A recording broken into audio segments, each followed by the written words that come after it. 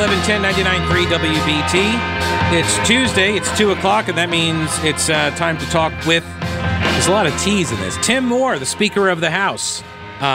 There's a lot of alliterative marketing possibilities here. You're aware of this, Mr. Speaker, right? Hey, good to be with you, Pete. Absolutely. I was in Cleveland County just this past weekend again, and breathing the freedom air there, as you mentioned, and I think I started making a stop at the Ingalls over there. I do love Ingalls. Hello? Hello? Oh, yes. Are you there? Lost you there. I don't know what happened. Go ahead. You said you stopped somewhere. Oh, at the Ingalls supermarket. I enjoy going. It's a little bit of the Asheville Ingalls that I always appreciate going to Ingalls. So that's where I stop on the way up to the Hey, it's a great spot. And listen, anywhere you stop in Cleveland County is always a great stop. You get to breathe that air of freedom. It's a great place. That's right. So let's talk about the governor's veto of this bill. And so the first thing is, let's go over just kind of what the bill did and why it came about, right? This was the bill to ban collusive settlements. And so what was the purpose behind the legislation? So this goes back to the lawsuit that was filed, if you want to get the best example. Last year, Mark Elias, who many of your listeners will know that name, that represented Hillary Clinton and represented a lot of these leftist organizations that were going around the country suing states, basically trying to get rid of all of the elections integrity provisions that were in those states' laws. And so his organization sued the State Board of Elections, of course, controlled by a Democratic governor, and then represented by a Democratic Attorney General. Well, guess what happened? So there's a lawsuit against the State Board of Elections, the governor, and then myself as the Speaker of the House, Senator Berger as the President of the Senate. Well, the Democrat plaintiffs miraculously reached a settlement with the Democrat governor and the Democratic AG, and they just decided to go ahead and do a settlement and not even bother consulting with myself or Senator Berger, who were actually parties to the lawsuit. And so we protested and said, you can't do this. They went through and did it anyway. And so as a result, we did a couple things. One, we filed a suit in federal court that ended up stopping this mess dead in its tracks. But two, we said, this should never happen anytime. And you know what? It's a matter of fairness, Pete. It just imagine if you and two other people are sued and the other two folks reach a settlement to say, yeah, Pete's the guy who's going to pay the tab. I mean, that's not allowed anywhere at all, and that's basically what they tried to do this last time. And what they were doing was they were trying to throw out our voter integrity provisions. And you know what? Had we let them get away with it and not filed suit in federal court, we could very easily have been like Georgia or been like Pennsylvania, some of these other states that went along with getting rid of those provisions. Things like anonymous drop boxes and all this kind of silliness. So we said, you know what, let's be clear going forward, you can't do that. But it's actually, it was a fair provision the way we did it. Not only could, the governor and the AG go agree to something that the Senate and the House didn't agree with, the Senate and the House couldn't go agree to something that the governor opposed to. So it was simply fair. But so it really surprised us when the governor vetoed this. I mean, this is a blow for fairness as much as I can think of. So, were you really surprised? Really surprised, though? I mean, I was and I wasn't. Right. Yeah.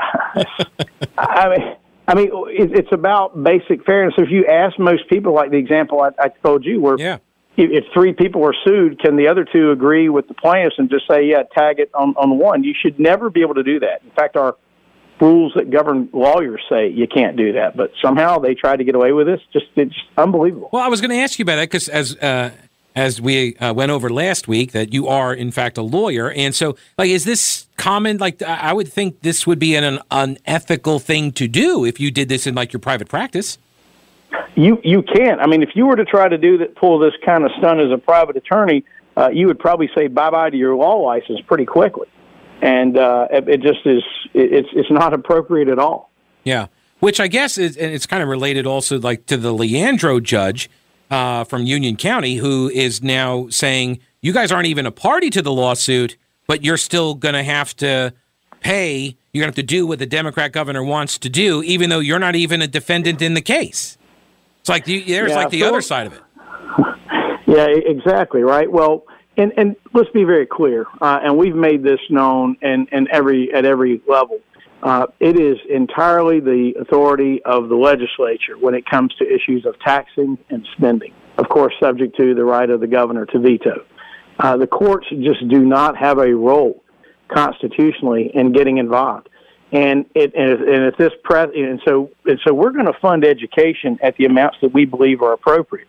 And while I certainly think the Leandro case, highlights some issues that, frankly, we know are out there and that we're already addressing, by the way, and certainly going to look at what those things are, but we're going to make a decision on these funding items based on what we think is best for the students of the state. But the fact that some on the left want to try to push this narrative where courts could start going down the road and dictating funding, look, if that's what happens next, you're going to have courts raising your taxes. And that's what the left's getting at. It's basically taking authority away from the individuals through duly elected representatives and putting it in the hands of just a few folks. And it is a very, very dangerous precedent and a very dangerous path that they want to try to take this state down. So I noticed in the coverage here, like the AP doesn't identify the judge in the election lawsuit that allowed that settlement to occur. That judge was a Democrat. The judge in the Leandro case is also a Democrat, although I think he was identified as a Republican in one of the news articles from a couple weeks ago, but he's not. But it strikes me that virtually all of these types of stories, these issues, there's an assumed truthful narrative that just kind of becomes the premise upon which all of the stories are built, right? The narratives are constructed, and it's always the Democrats' position is sort of the assumed correct position. And I just wonder, like, how do you, as the Republican leader in the House, how do you combat that sort of narrative building that occurs in real time? Well, it's a challenge because notwithstanding yourself and a number of media outlets, we really don't get much, as conservatives, get much fair coverage in the media. And we see this, you just pick the issue, you name it, and it's a constant thing. And it really poses a challenge. So, of course, getting our message out there, talking about it, and, of course, being on your show is a great thing as well. And you do a great job covering these issues that, frankly, are getting glossed over and also even misreported by some in the media. But the reality is that the notion, and every person should be very concerned when you have a philosophy like the left is pushing, where you're basically giving more power, more authority to judges. And at least at the state level, our judges are elected. Of course, federal judges aren't elected. But think about it this way.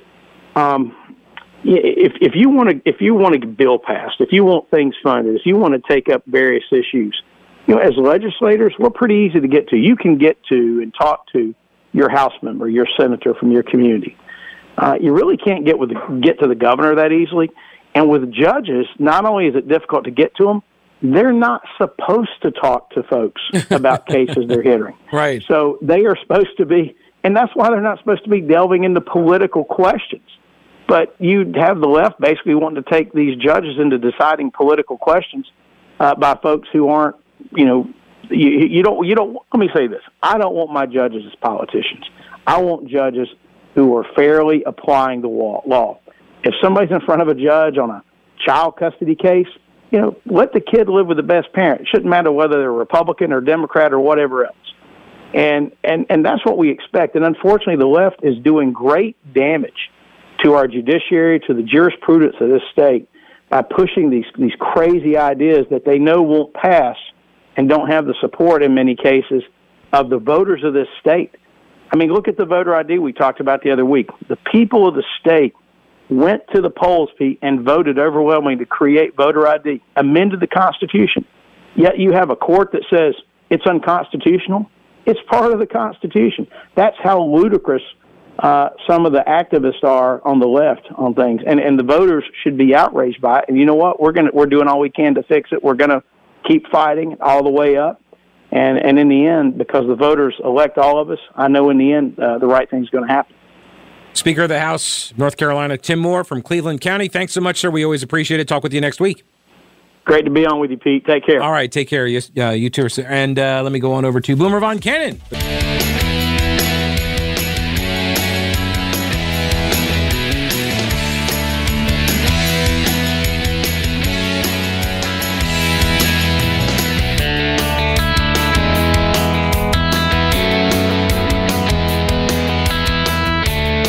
News Talk 1110 99.3 WBT. Pete Kaliner here. So I'll go into some of the details on this, on the lawsuit that was filed, but also on the collusive agreement that was entered into that prompted this legislation, this Senate Bill 360, I believe is what it was, that the governor has now vetoed. So, and I mentioned with the Speaker of the House there, the assumed narrative that always works as sort of the foundation, the building blocks for the stories and the reporting. And this is what is a really good example of it, which is like, here's the AP headline. The governor, Cooper vetoes GOP bill that sought to weaken AG's powers.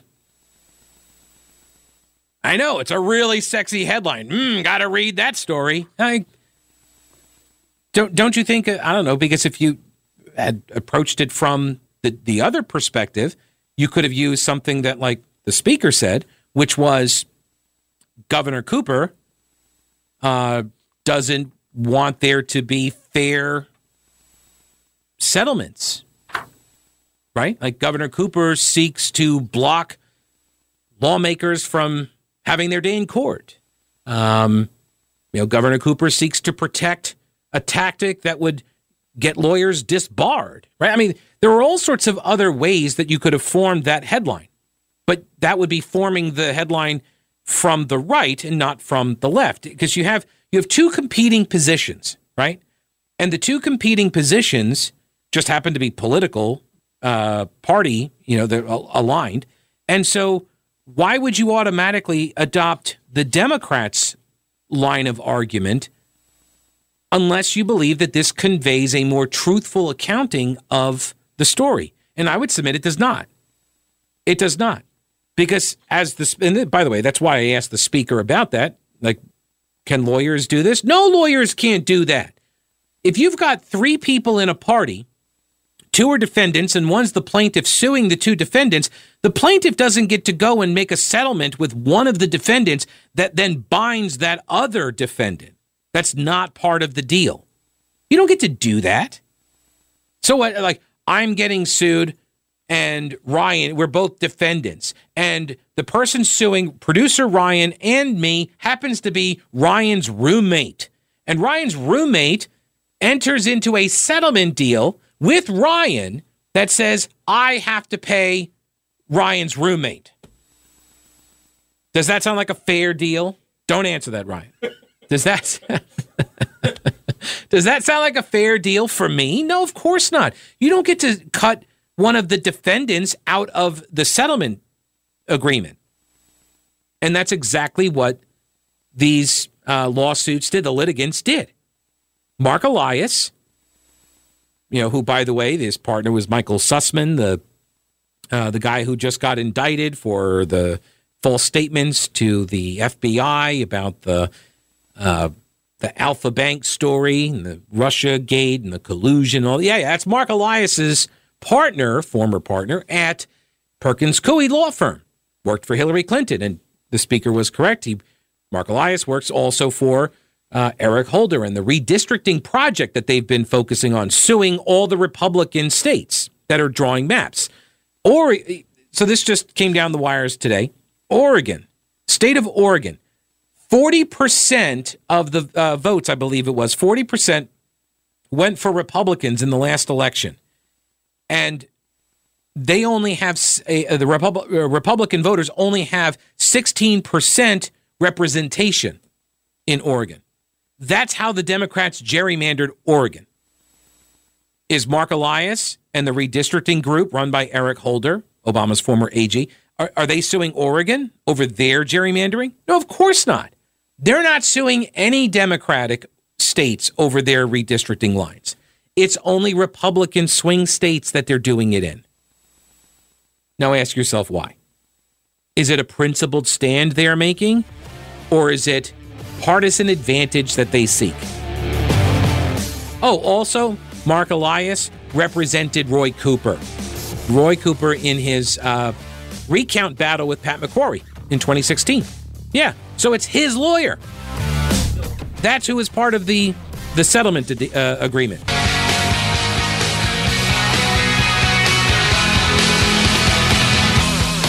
North Carolina Democratic Governor Roy Cooper vetoed a measure Monday that would have limited the powers of the person in his former position, Attorney General, to enter into future legal settlements. Okay, that is an accurate statement by Gary Robertson at the Associated Press. That is an accurate statement. The thing you always need to keep in mind about print journalism is the inverted triangle.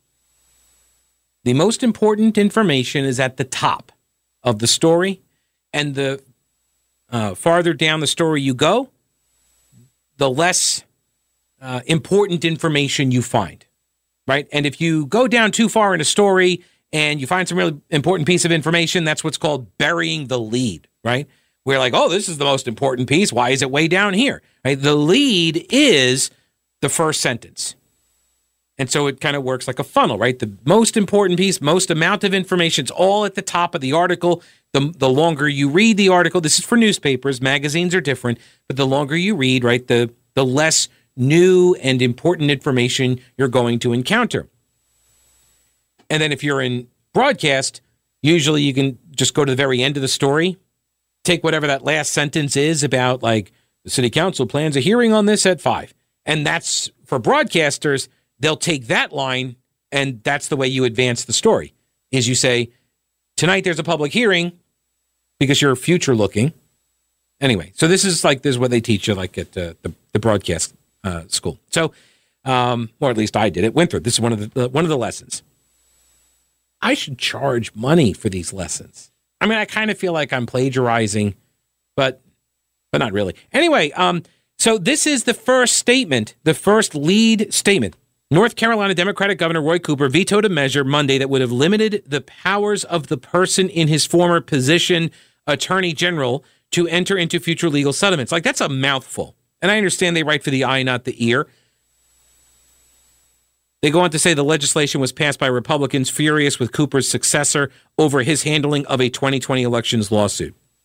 It's not clear.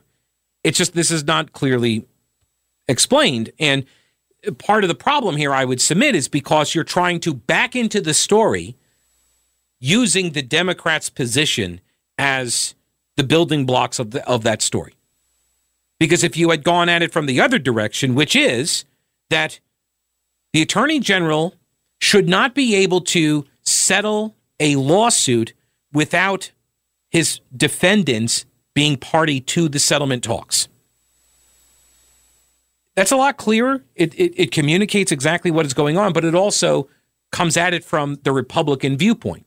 And I can say that without espousing their viewpoint, although I do agree with their viewpoint on this. I don't think that it's correct, ethical, or fair to cut a deal with the plaintiffs. And in this case, it was the Attorney General, Josh Stein, cutting this deal with the Board of Elections, Governor Cooper's appointees, with a lawyer who was representing an organization that was the AFL-CIO retiree group, who, by the way, had Josh Stein as their keynote speaker at their previous year's convention.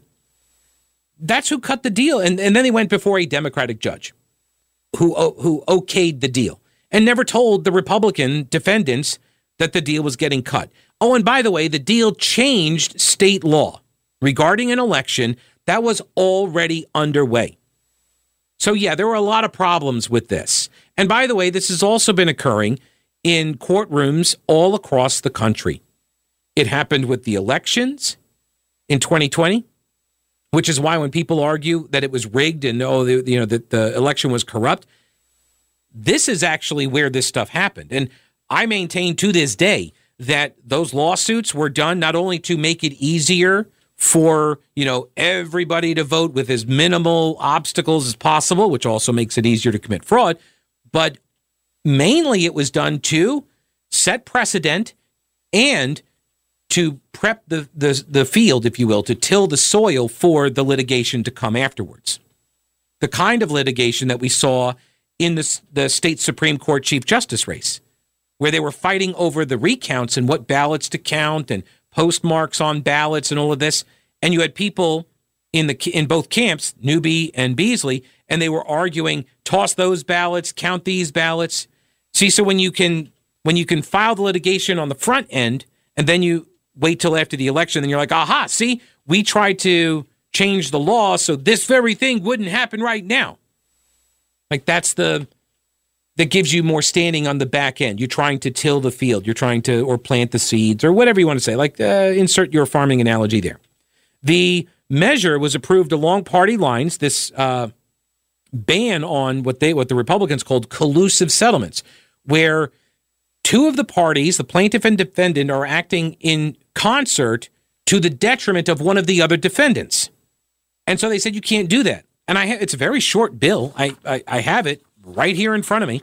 And it says where a dispute, claim, or controversy is challenging a North Carolina statute or provision of the North Carolina Constitution, and the Speaker of the House, the President pro tem of the Senate, they have intervened on behalf of the General Assembly. So right there, you got two requirements, right? That there has to be some sort of a challenge of a law, and that the legislative leaders are named as defendants, right, in their official capacities.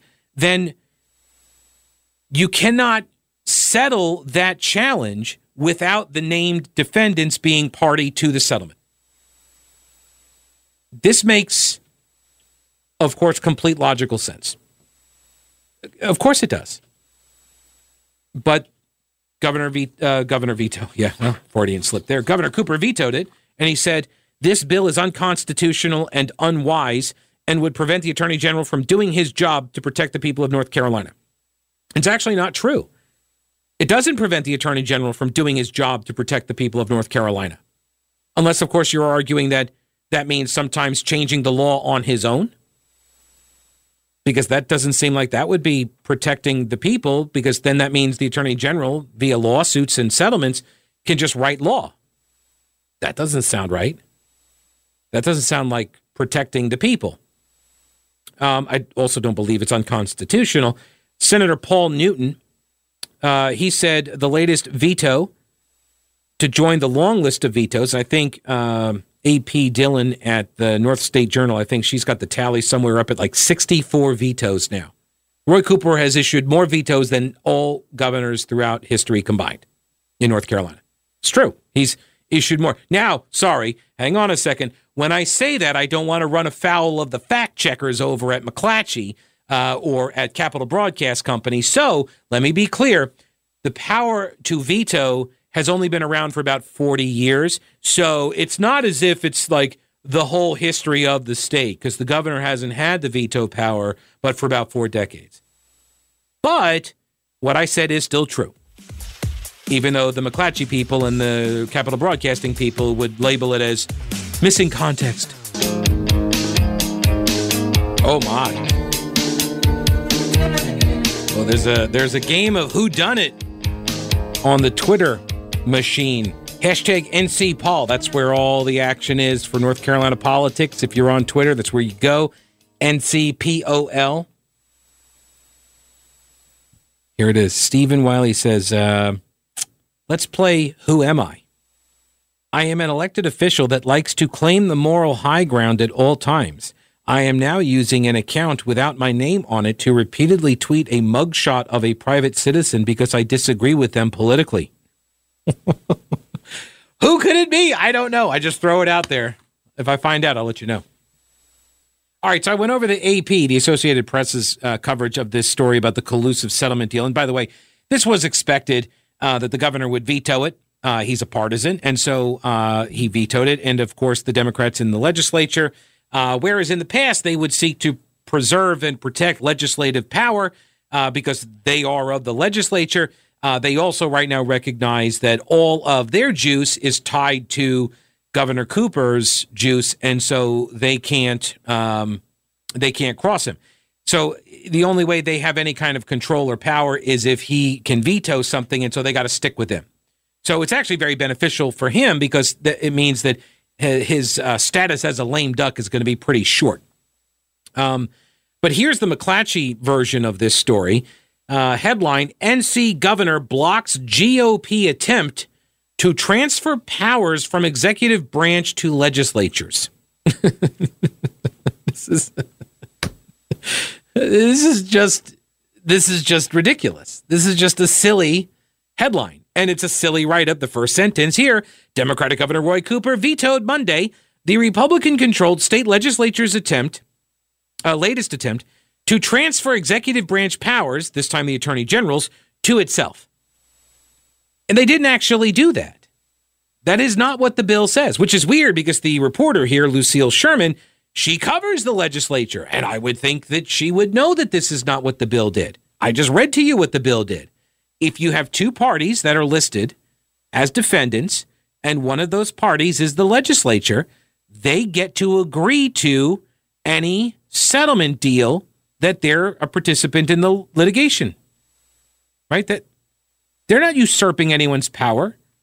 They're putting themselves on equal footing.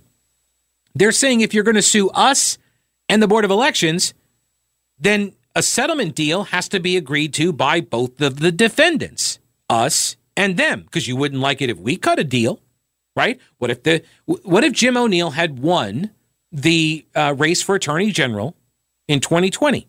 And what if he cut a deal with the legislature and it forced the Board of Elections to do what the GOP wanted done? Now, also, I feel the need to point this out. You got to remember, Governor Roy Cooper sued to keep control of the boards of election in this state. The Republicans in the legislature set up a different system so that the boards of elections would be balanced, not partisan majorities. And they would be appointed by different, like the legislature would get appointments, and I think the Board of Elections would get some appointments, and the governor would get some, and there would just be these different. It was a different mechanism to create the boards, state level and all the local level. And Cooper sued and won. He sued and won, and he sued in order to keep control of the boards of election. Is that just protecting governor's powers? That's what the point of that was? Oh, no, he's like, I'm really about the power of the governor. That's really what I'm all about. I need to make sure that the governor doesn't lose any of that power, even if it's a better way to do it. Because right now, and as it has been for years, boards of elections are whatever party controls the governor's mansion controls the boards of election. Does that sound something that's, I don't know, democracy-like? I mean, for the people who, run around with the bullhorn screaming about what democracy looks like, and they're going to show it to me, it seems really like not democracy-y, right? It doesn't. It seems like something that, I don't know, an autocrat might do, something that a tyrant might do, right?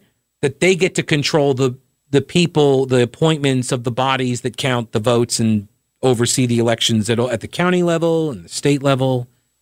Like, wouldn't you want that to be more of a professionalized kind of a thing? Wouldn't you want that to be more balanced from a partisan nature? And Democrats, you have to acknowledge, Pat McCrory was the governor and he had control of this, and you might not be in the governor's mansion forever, right?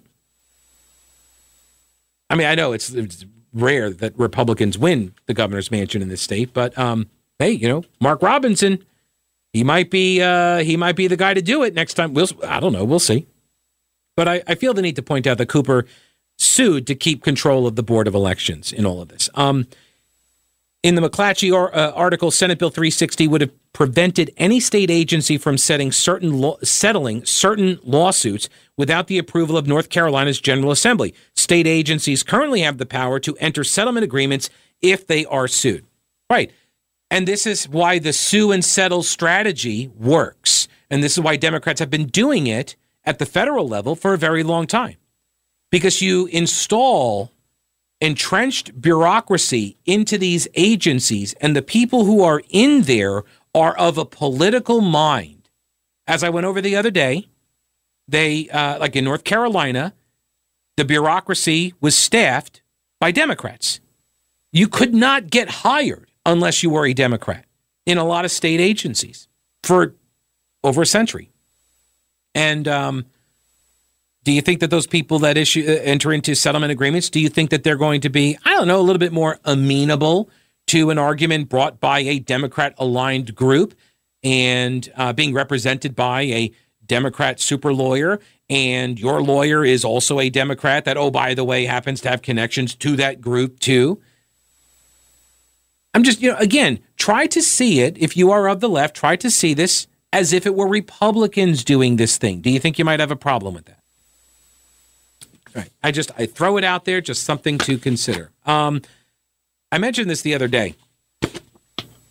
The whitest paint in the world. I don't know why I'm fascinated by this story. The whitest paint in the world. It's been created in a lab at Purdue University. It is a paint that is so white. That's where you're supposed to say, how white is it? Okay, it is so white, it's named Caitlin. No, I'm kidding. It's so white that the paint has now made it into the Guinness World Record book as the whitest paint ever made. It is so white, it's now named Connor. No, I'm kidding. It could eventually reduce or even eliminate the need for air conditioning. That's how white it is. Breaking a world record was not the goal. Curbing global warming was. The professor of mechanical engineering at Purdue who did it, his name is Julien Ruan. Anyway, he says, when we started this project about 7 years ago, we had saving energy and fighting climate change in mind. And the idea was to make a paint that would reflect sunlight away from a building. Making the paint really reflective also made it really, really white, which means it's about to be canceled at Purdue University. The paint reflects, I don't know, does that mean it's like, okay, well, yeah. No, I probably shouldn't say it. Well, I was going to say, does that mean like it's going to be like attention to detail oriented and punctuality and like all of these, like the culture of whiteness? Like, oh, that could be a name for it. That could be the name. The paint reflects 98.1% of solar radiation while also emitting infrared heat because the paint absorbs less heat from the sun than it emits. So a surface coated with the paint is cooled below the surrounding temperature without consuming power.